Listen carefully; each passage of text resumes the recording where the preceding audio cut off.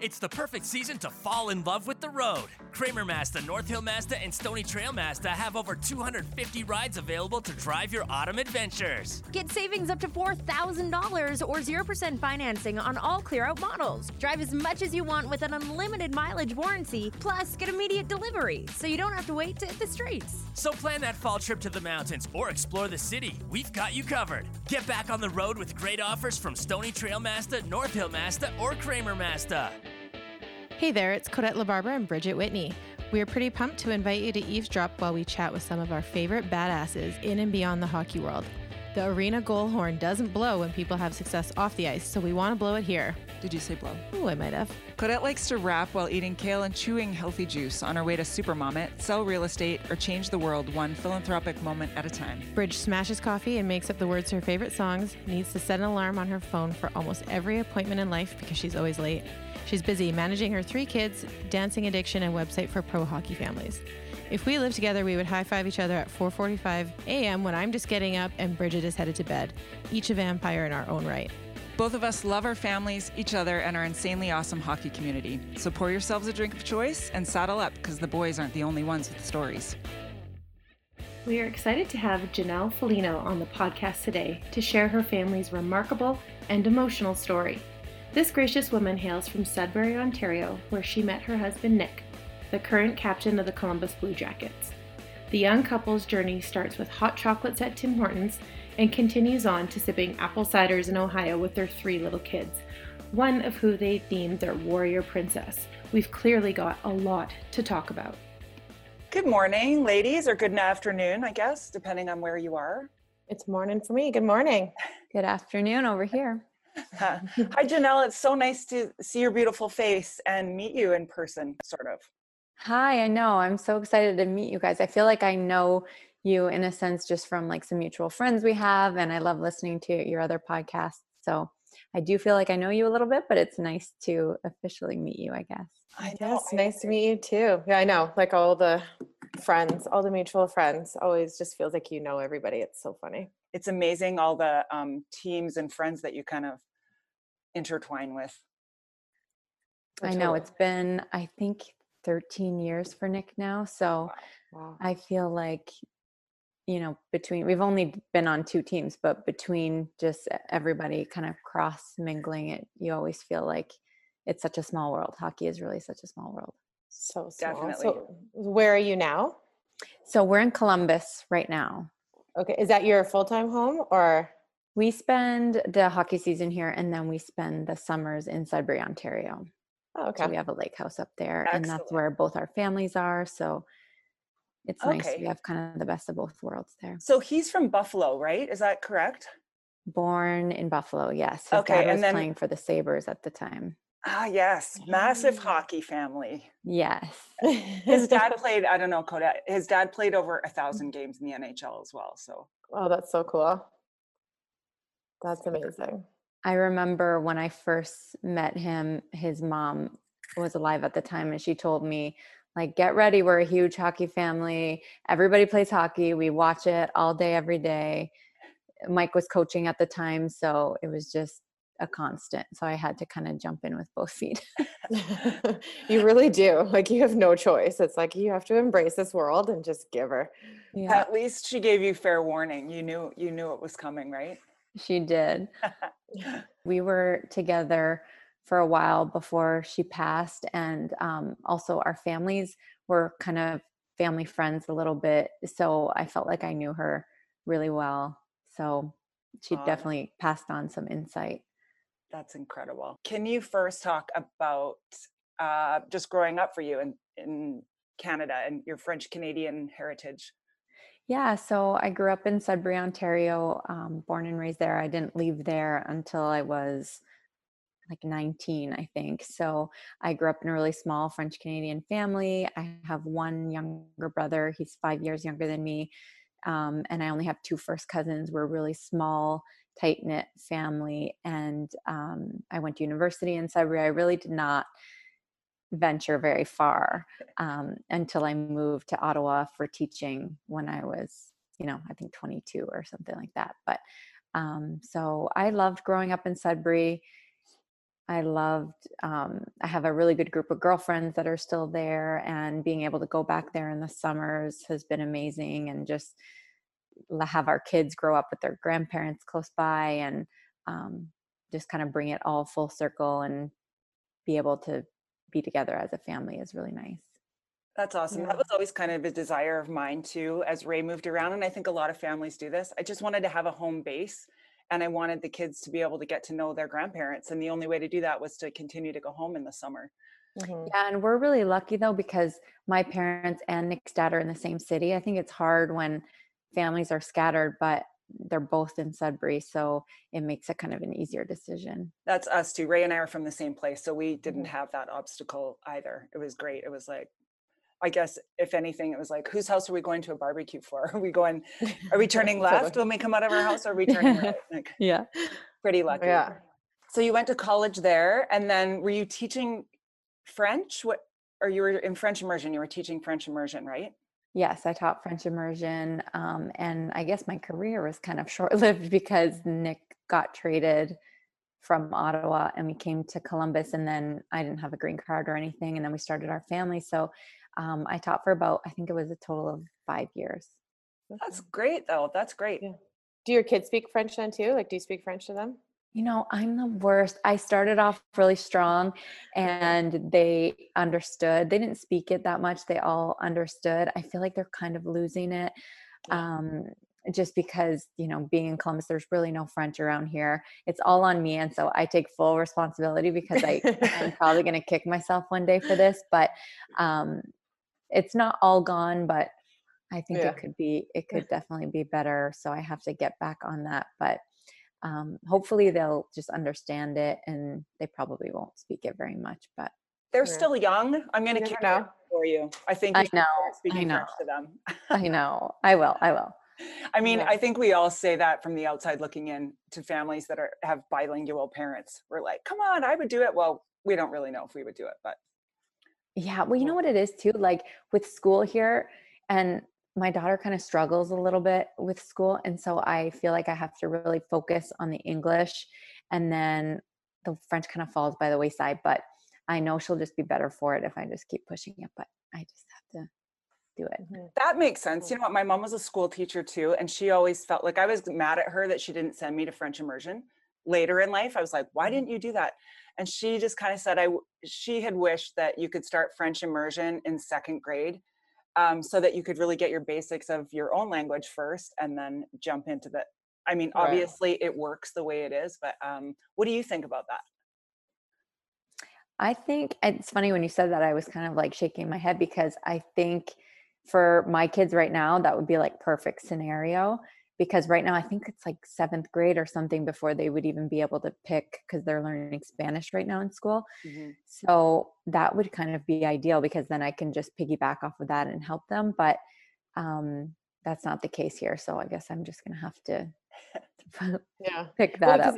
We had Easton in French immersion in kindergarten, and he was a dropout because he's like, you guys don't speak French, why do I have to? We're like, fair enough. But I feel like a lot of kids here start young, and then they all leave French immersion around grade 8 because it just gets harder with math and stuff, and like understanding all the terms. Like they're spending too much time focusing on the French part that they don't actually focus on learning. Like learning it properly. I don't know. I could see that. Yeah.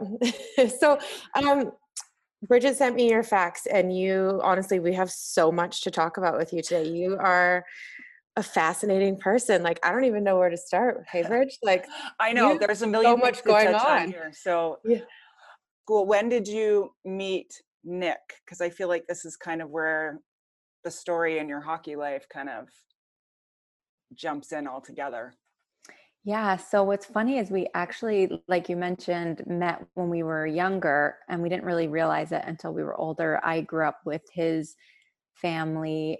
Some of his family members grew up down the street from me. So I grew up knowing his cousins really well. And then we would have, kind of intersected at some family parties and stuff like that, but we didn't really know each other because they didn't live in town. And then when I was like 16, I think, our brothers ended up playing hockey on the same team when they moved back to Sudbury for his dad to coach junior hockey there. And so we were at like a Christmas party together. And that's when I remember meeting him for the first time, like actually remembering. We were like 16. And then fast forward a few years and we just kind of met up after, I think, our brother's hockey game or something, and went for coffee, which was funny because neither of us drank coffee. I think we Did you had have a like hot chocolate? Yeah, we had like Yeah. hot chocolate and tea or something. And I think it was just, we thought it was cool to say like we were going for coffee. Yeah. Totally. And then yeah, then that's when we started dating. So we were young.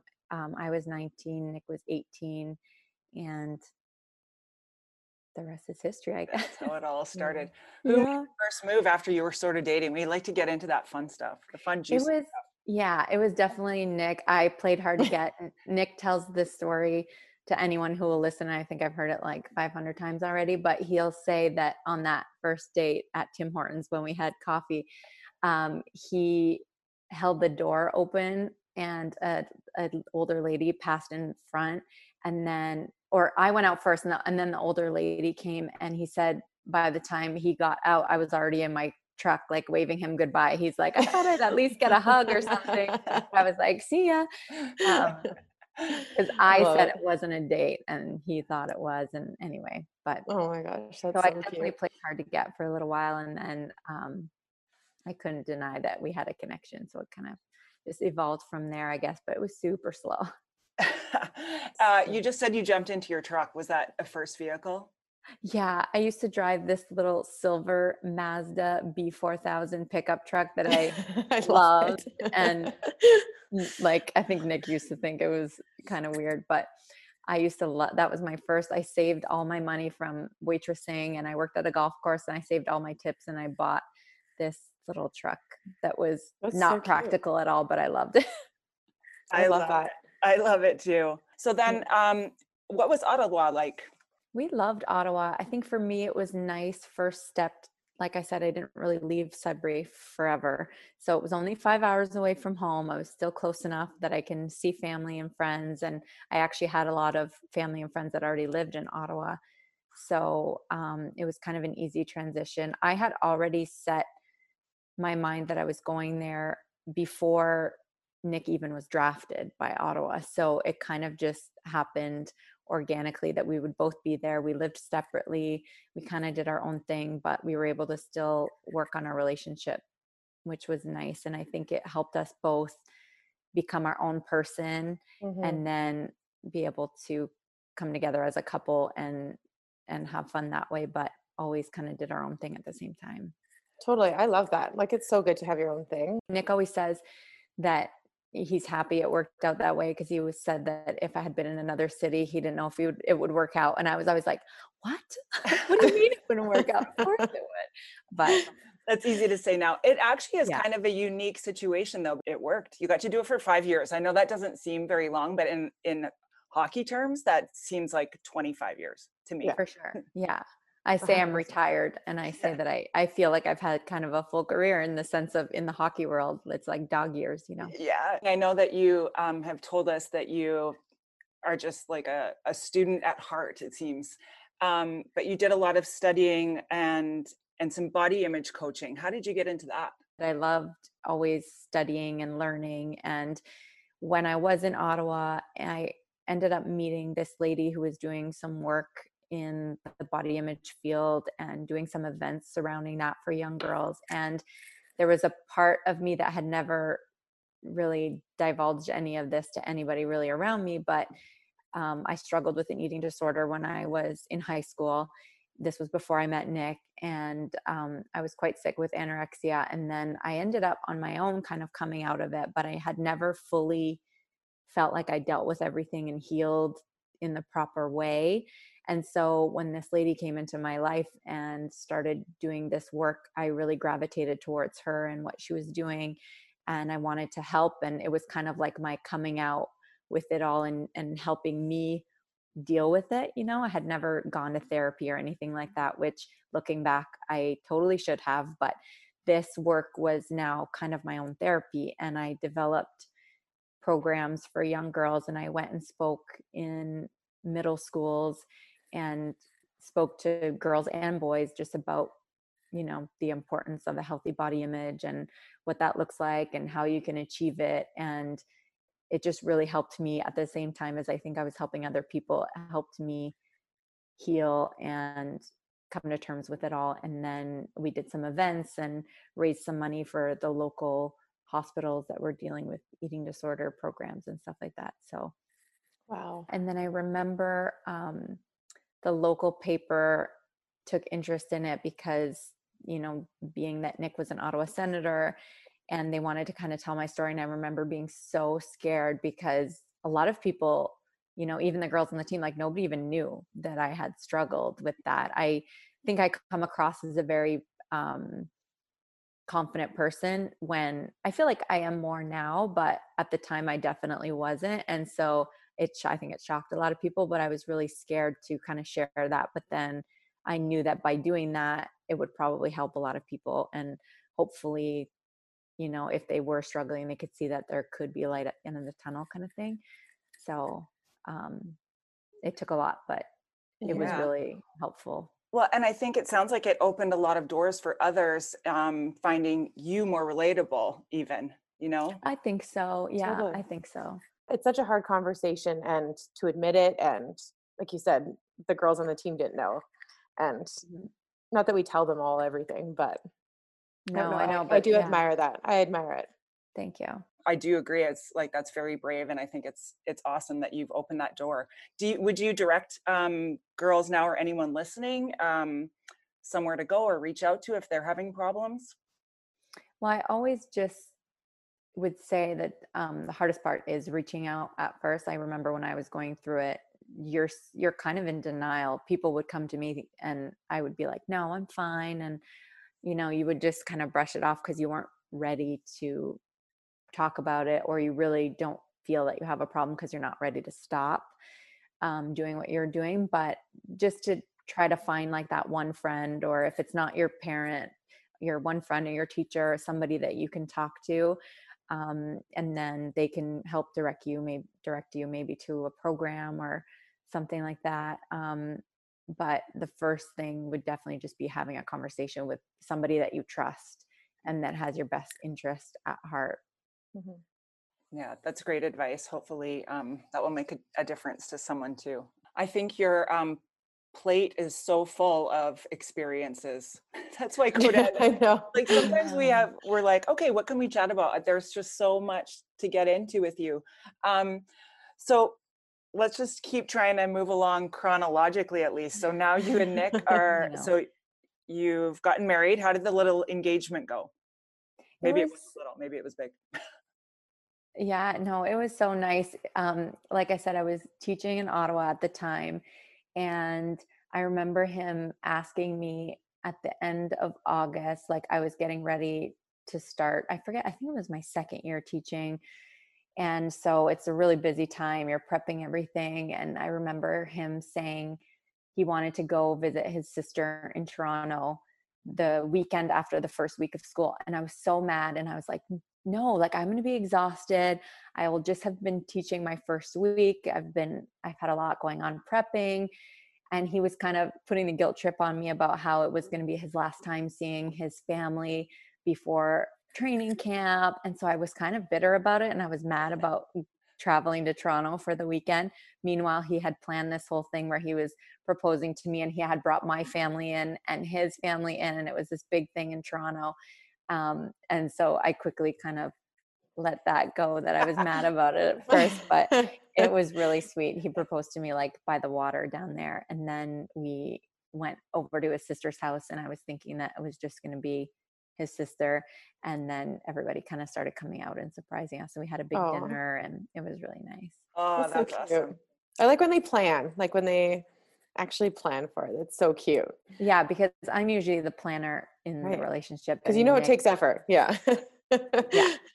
So I kind of quickly felt bad about giving him a hard time, but it makes it all part of the story now. I think there must be some kind of odd challenge about that with the guys, because we've heard multiple stories where the girls are a little pissed at the guys before they pop the question. So it's this fun little It is true because they throw things like we have our days scheduled and planned, right? And then they throw a little wrench in it out of nowhere, and you're like, "What are you doing?" Like Jason did that too. I was trying to nap, and he's like, "Let's go for a walk." I'm like, "Ugh." Yeah. And you're like, "What are you talking about?" They all do it. It's so funny, but it takes effort because they don't do much of the planning. So That's probably the only way they can get away with it too, is to surprise us and make it that kind of thing. Otherwise, we would know.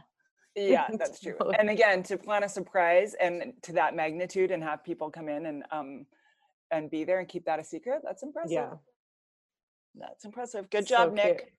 Yeah. And then where did you guys get married? We got married at Niagara on the Lake, winery down there called Chateau des Champs. Oh. And it was really nice. It was like pretty big, about 300 people, but it ended up being a beautiful day, and we still love that place. Yeah. Gorgeous. What was your first dance song? It was Marry Me by Train. Oh, that's a good one. Cute. Yeah, I feel like it was super trendy at the time, but now I'm still happy about it. Yeah. That's awesome. I loved actually during all of the lockdown and quarantine, different things were popping up. And one of them was, what was your first dance? And I kind of loved like cruising through those Insta stories. I didn't see those ones. You didn't? No. Well, maybe we'll have to start it again. What was yours, Codette? No, you don't want to know. Why? Was it dropped? I was just too trashed to be at my own wedding. Oh, no. What was yours? I know I'm like, oh my God. It was, oh my God. Can we talk about this later? Because I can't even think of it. How bad is that? Yeah, I know. And let's just not talk about how turbo wasted I got. Well, I wasn't that, but I feel like it was I think we did Unforgettable, but it was the Nat King Cole with his daughter version. Okay. I think that was I it. don't know that one. Oh, well, I'll share it. First, I'll double check that was in fact the song, and then I will share it. Ray probably knows. He knows random things where I'm like surprised that he remembers. Like there's some things that he doesn't remember, and then things like that, he'll look at me like, how do you not remember that? Yeah. And I love music and dancing, so I'm a little mad at myself right now. Yeah. I'm kind of sweating actually. You probably haven't been asked that in so long. I'm gonna text Ray so that he has that on you next time. It's like, shut your mouth. I'll sell you out. And then so you were in Ottawa, like when you got you guys were still playing for Ottawa when you guys were married? Yes. Yeah. And then we moved to Columbus the following year. Oh, okay. Okay. So your kids were they all born in Columbus? They're all three of them are born in Columbus. Yeah. Cute. Oh. Ray played in Columbus too, and our oldest was born in Columbus. Yeah, I love it here. I love That's what I keep hearing. Like everyone who's played in Columbus, they love it. They absolutely love it. It was funny because when he was traded there, I didn't even know where it was. Like I was super small town girl, and I had to Google it, and it said Ohio. And I said, okay, where's Ohio? I had no clue, but I quickly came to love it. I am so happy to hear you say that because I was exactly the same. Ray was playing for the Panthers at the time, and he gets traded to Columbus, and I'm like, what? I mean, I knew it was in Ohio, but I was like, where is it exactly? Yeah. I don't know. It was embarrassing, but I'm so glad to hear you say that because I felt the same way. And then I absolutely loved it there too. Loved it. It's a great family place. Yeah. What's your favorite just thing about the city or the area? I just love how family orientated it is. You know, there's a lot to do for the kids. The weather is pretty nice too. And it just feels like a really down to earth feel. And it's kind of a bigger city, but it doesn't have that big city feel. And I really just enjoy the people around here too. Yeah, I think that's awesome. It helps in the Midwest. Yeah, that's what I keep hearing. And it's, obviously that helps, especially when you're away from home, and then, you just create this life there. And then, so how old are your kids? You have 3? Yes. So Milana is our oldest, and she'll be 7 in October. Landon, our middle son, is 5, and Hudson, the baby, he's 3. Wow. Cute. You've got your hands full. Let's talk a little bit about Milana, your warrior princess. Yes. Oh my gosh. The one that So, made me a mama. yes. So she was born in Columbus in 2013. And I had an awesome pregnancy with her. I was like doing everything by the book and I felt really, really good. And then the day she was born, they did all the newborn screenings.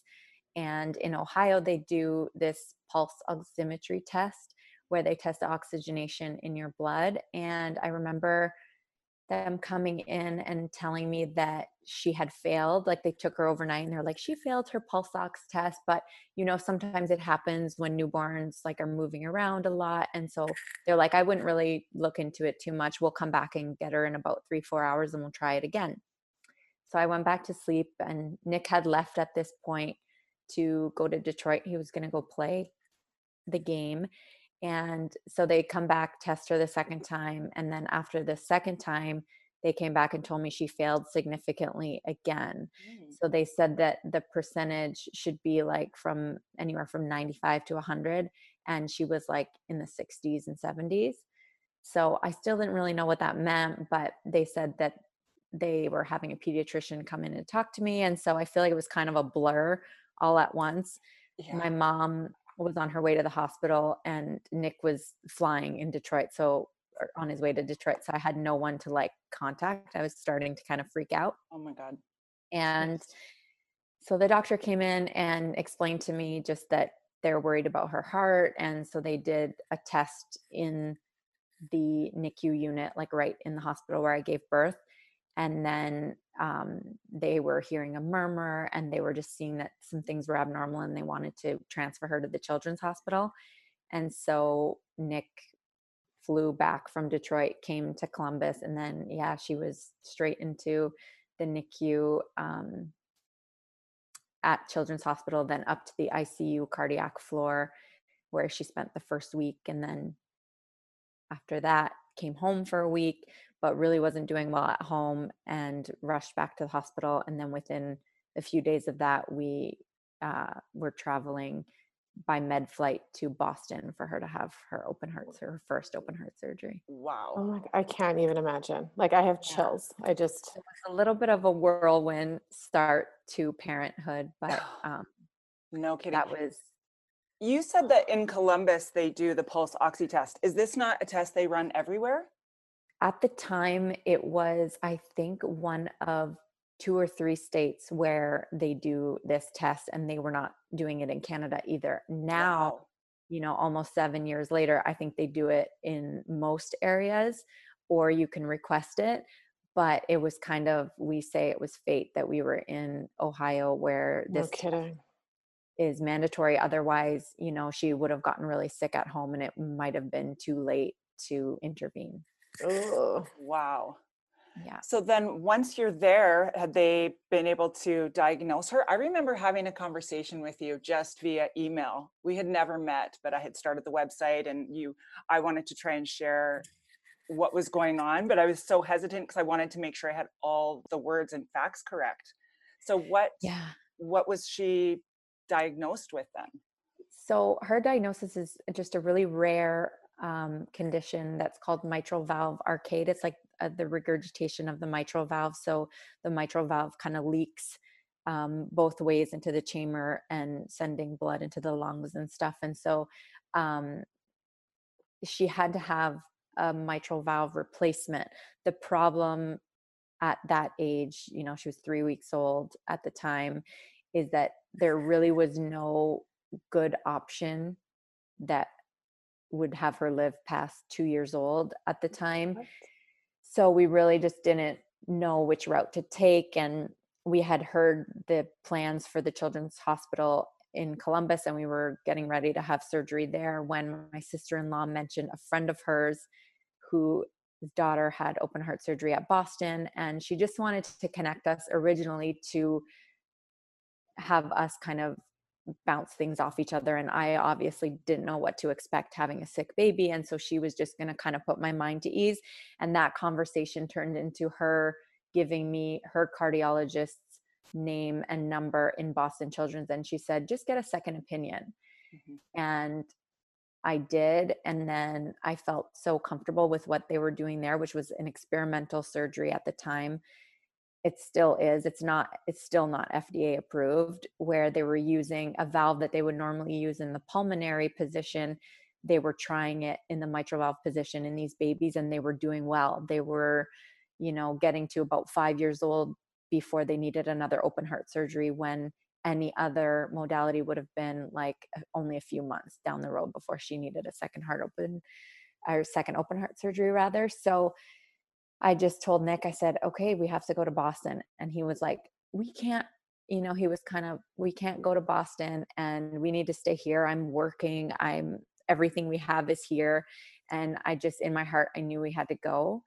And so we organized. 5 days later, she was flown to Boston, and we met everybody for the first time. And within a few days, she had her surgery, and she did amazing with it. She was released from the hospital 10 days after her open heart surgery. We stayed in Boston for about another month just to be close to her doctors and make sure she was okay to come back to Columbus. But yeah, and so this particular valve that they put in, they could inflate through a catheter rather than have to open her up every time.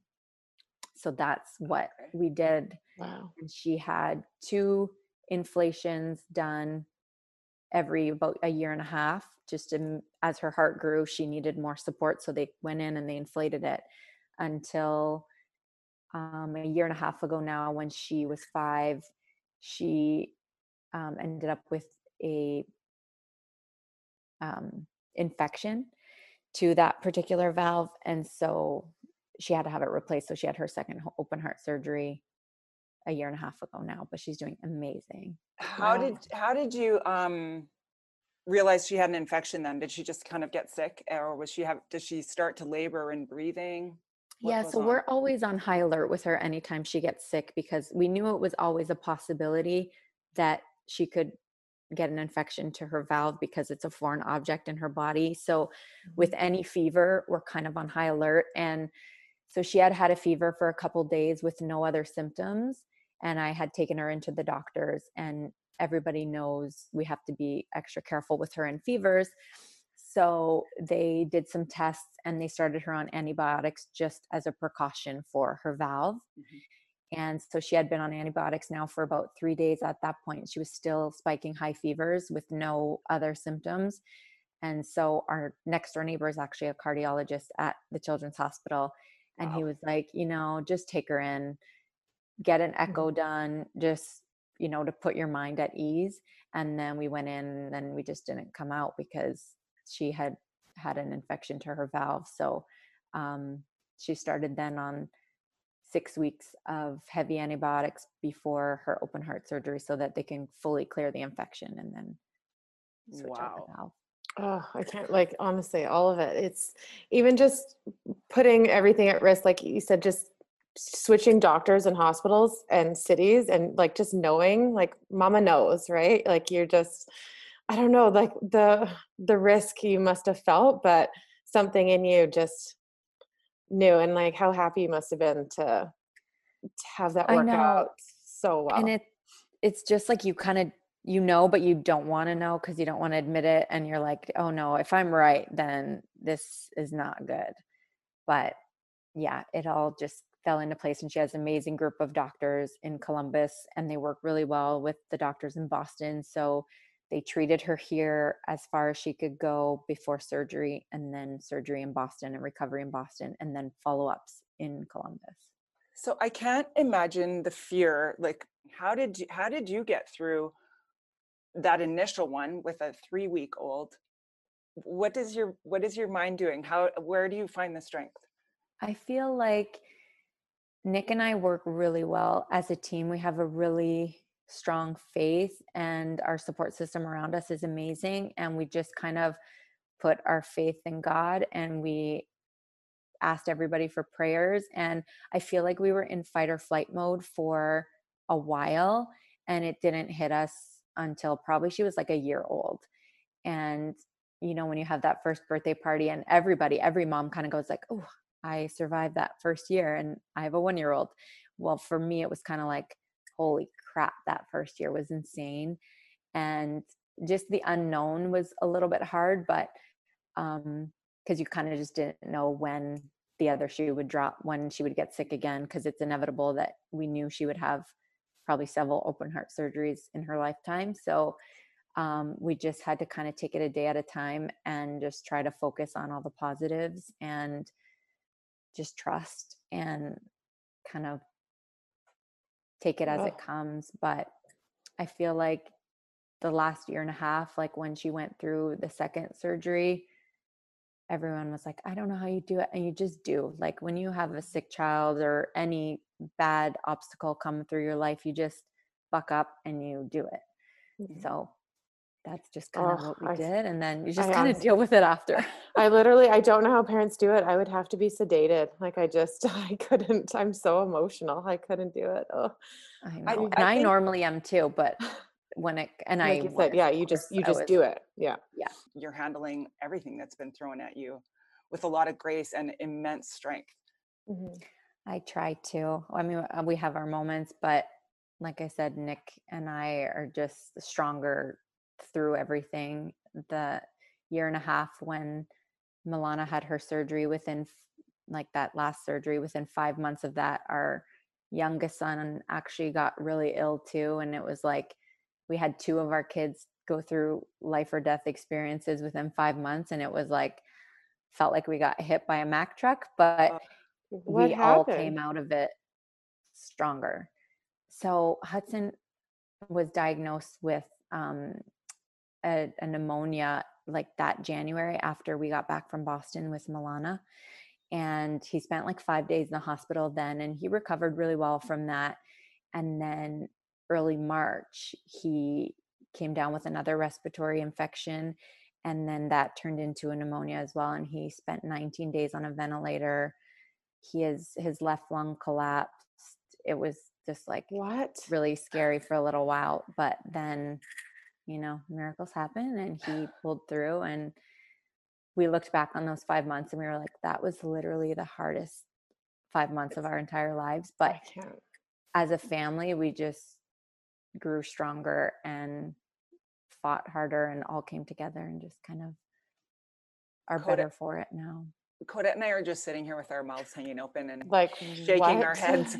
We kind of feel like we're a reality TV show. Sometimes we were like, is this actually happening? And sometimes we're even a little bit embarrassed to share everything because we're like, people are going to think something's like wrong with us. But I swear, like we're healthy people. I don't know. It's just, I know, like, how does this happen? And like, even just, I can't even, like, I'm just picturing like, I don't know, a little child on a ventilator, and that's just heartbreaking in itself. Like, it's just, they should be out playing and doing all these things or whatever, and that he's on a ventilator. And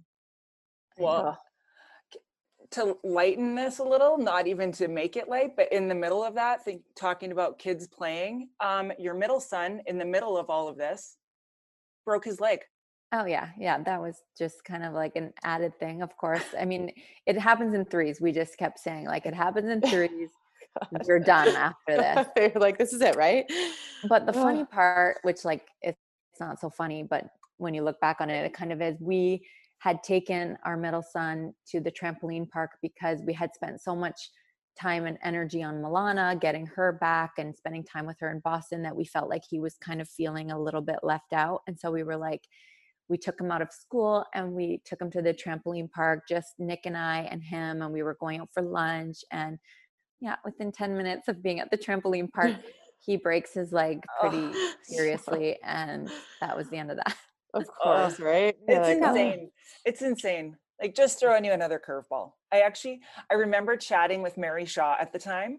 We're on Instagram, and I remember just thinking about you because and sending well wishes and prayers because I knew Milana had her surgery. And then Mary and I were texting and she was like, their little guy just broke his leg. I was like, what? Oh no. It was insane. But we were all thinking about you, and look at you getting through it all. I know. Yeah.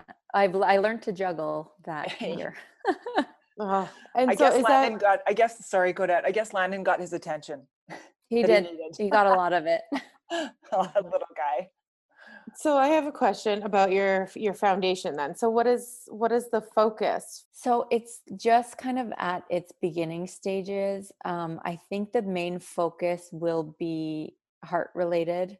Um, I wrote a book I wrote a poem when Milana was going through her latest open heart surgery that then I recently turned into a book. And that was the starting point of the foundation, because now when I release this book, I want all the proceeds to go to heart related organizations or hospitals.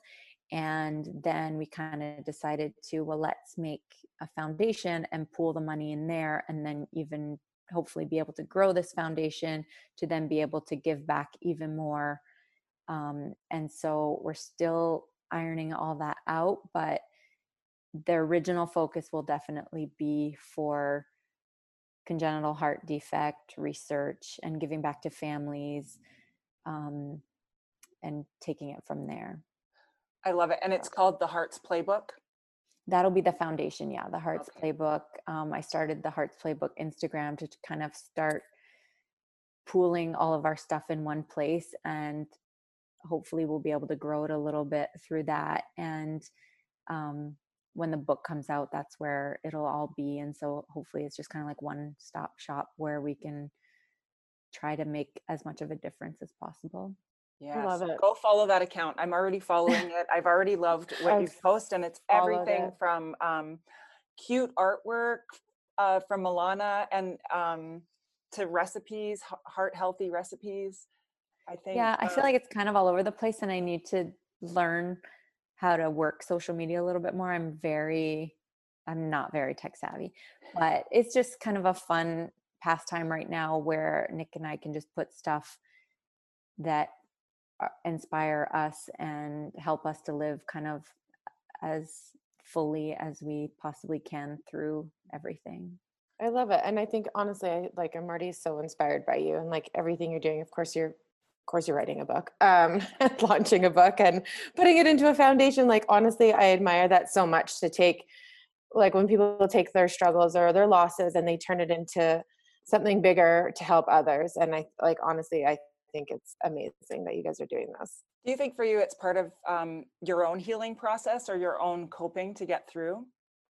Absolutely. That's actually why I originally wrote the poem. And I find I struggle with finding words to express myself sometimes when I'm just speaking, but I love to write, and I'm normally the one just jotting down my feelings and journaling. And so that's where it started for me. I wrote this poem as kind of like a release for myself and words that I wanted Milana to hear.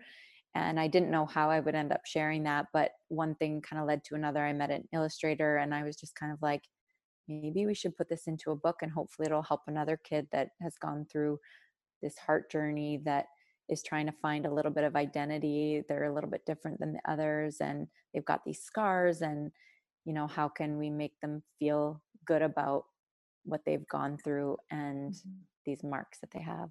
Right now she's okay with it, but I'm hoping when she's like 15, 16, she's not self-conscious about being in a bathing suit with it, but it's just part of their story, and it really is like their warrior marks and the reason that they're alive. So it's like you want to be proud of that, and also I think at the same time it teaches other people what these kids have gone through, so that they can realize, they don't necessarily know what the scars mean when they see them, but if they can understand what that child's been through, then maybe it makes it a bit easier on everybody. Yeah, 100%. And we would just hope that, as adults, we see them as badges of honor. Like, this is an incredible fight that they've put up. So if only young kids could feel what we feel when we see it, or when we hear a story like yours. So hopefully your book will help with that as well. I'm sure it will.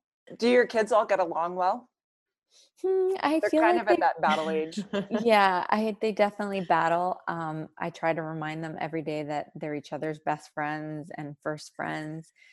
But yeah, they definitely fight. They're really close in age, and they're all competitive. So they get at each other a little bit, but hopefully they also have a very strong bond. I do see that. So I'm hoping that their bond kind of takes precedent over the battles, but eventually. It will. And how long was Nick in the bubble for? So it was about 8 weeks total that we were away from him. Okay. Didn't you have a double OT win to get into the playoff round even? There were so many overtime games. I can't even count, but yeah, a lot of overtimes to get in, Yeah. and then a lot of overtimes during. So it was a lot of hockey. I feel like we went from being at a standstill and kind of wondering if it even would go, to then the next day almost it felt like that was like, okay, it's happening, and it was all lined up, and it was just kind of a weird feeling to not want to see him. You were like, I miss you, but I don't want to see you, because if I see you, that means you lost.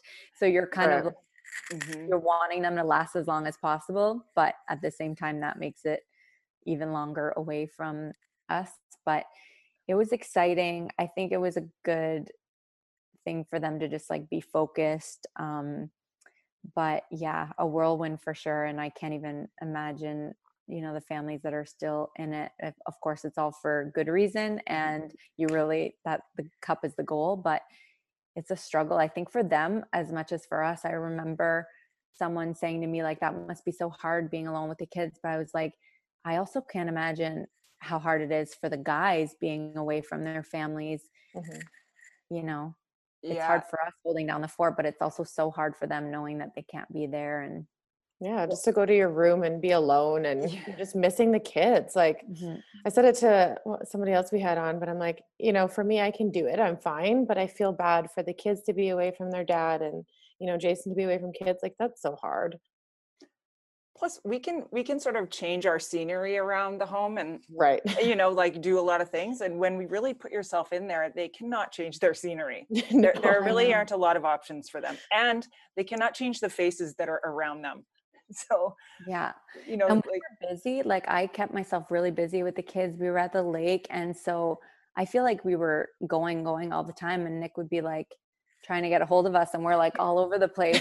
Like, I'm sitting here by myself, throw me a bone. And I was like, oh yeah, sorry, we're just down at the water and going to visit grandpa. And but did you FaceTime a lot with him?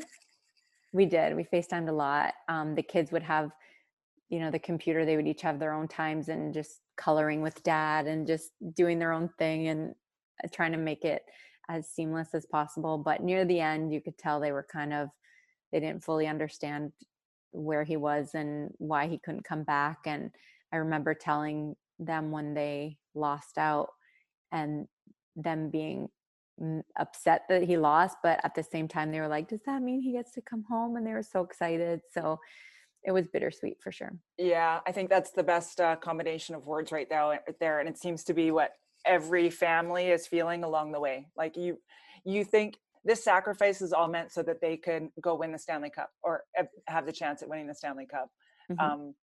So the families are putting that on themselves too, for sure.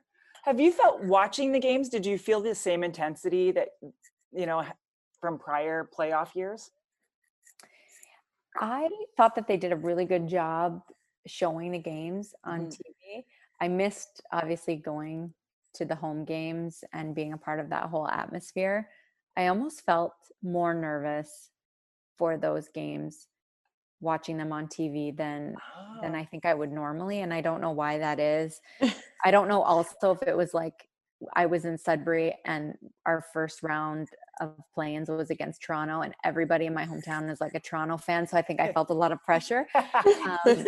But no, I did feel more nervous than normal. And I think because I know how much went into it league-wide and with every team, that you just want them to do the best they can and go as far as possible. It is wild. Are you doing any fun fall things? I feel like that season in Ohio is just beautiful. It is beautiful in Ohio in the fall, and there's so much going on. We love to go apple picking. Usually we do that every year, so that'll be coming up in the next couple of weeks. And then there's a lot of really good pumpkin farms and patches and a lot of activity surrounding that. I'm sure it'll look a little bit different this year, but we'll try to do as much as possible. And we just have to be a little bit more careful I think too, as in everybody does, but with our kids, we're just a little more anal about germs and that kind of stuff. So we try to do as much as we can, but as long as it's outside, and we'll do as much as we can to kind of have that fall spirit because it is so fun. Let's just say COVID has disappeared and you could go anywhere in the world. Where would you go? I would go to Europe. I've never been, and I really always wanted to do Italy and Greece. So I think I would definitely go to Europe. Finally, somebody else who's also never been to Europe. I am so sheltered. I haven't been very many places at all. So we'll start there. I've never been. Okay. Yeah. I would do Italy, Greece. Yeah, I would do Italy and Greece and Spain, like all those beautiful spots. We hit Italy and Greece on our honeymoon, and it's been a while, so it's definitely time to get back. So we are gonna get healthy so we can hit the road and have some fun. I know. We're celebrating our 10-year anniversary next summer, and that's what we wanted to do, but I don't think that's in the books. Yeah, you never know the way that the world's going, but we'll see. Well, the good news is that Europe is not going anywhere. So that I always feel like we can find comfort in. True. It will be there. Kodette's like, fucked. I'm just focused on Stampede being here next year. Okay. We need to focus. Well, Janelle, thank you so much for taking the time to chat with us. Your family is incredible. Your strength is admirable. And we just want to wish continued health to all of you, and Milana and her little warrior strength. I know we'll just keep growing and growing. So much love and respect to all of you. Yeah. Thank you. Thanks. I'm glad we can all follow your journey. So that's amazing. Yeah. And then let us know when the books drop or what we can do to help. We can't wait. I will. It'll be coming soon, and I'll definitely have to send you guys one. All right. Okay, take good care. Thank you. Thanks so much. Bye. Bye. This podcast is brought to you by Glow Anti-Aging. I've been going to Glow for the past 2 years and love the environment. I always feel refreshed and rejuvenated every time I leave. To maximize convenience and comfort, you can now pamper yourself at home by shopping all your favorite products online at gloantiaging.com and use the code OurHockeyLife for 10% off. Thanks for hanging out. You've been listening to Our Hockey Life with Kodette LaBarbera and Bridget Whitney. Join us next week when we get to introduce you to another great hockey friend. Make sure to follow us on Instagram at Our Hockey Life and at Kodette LaBarbera.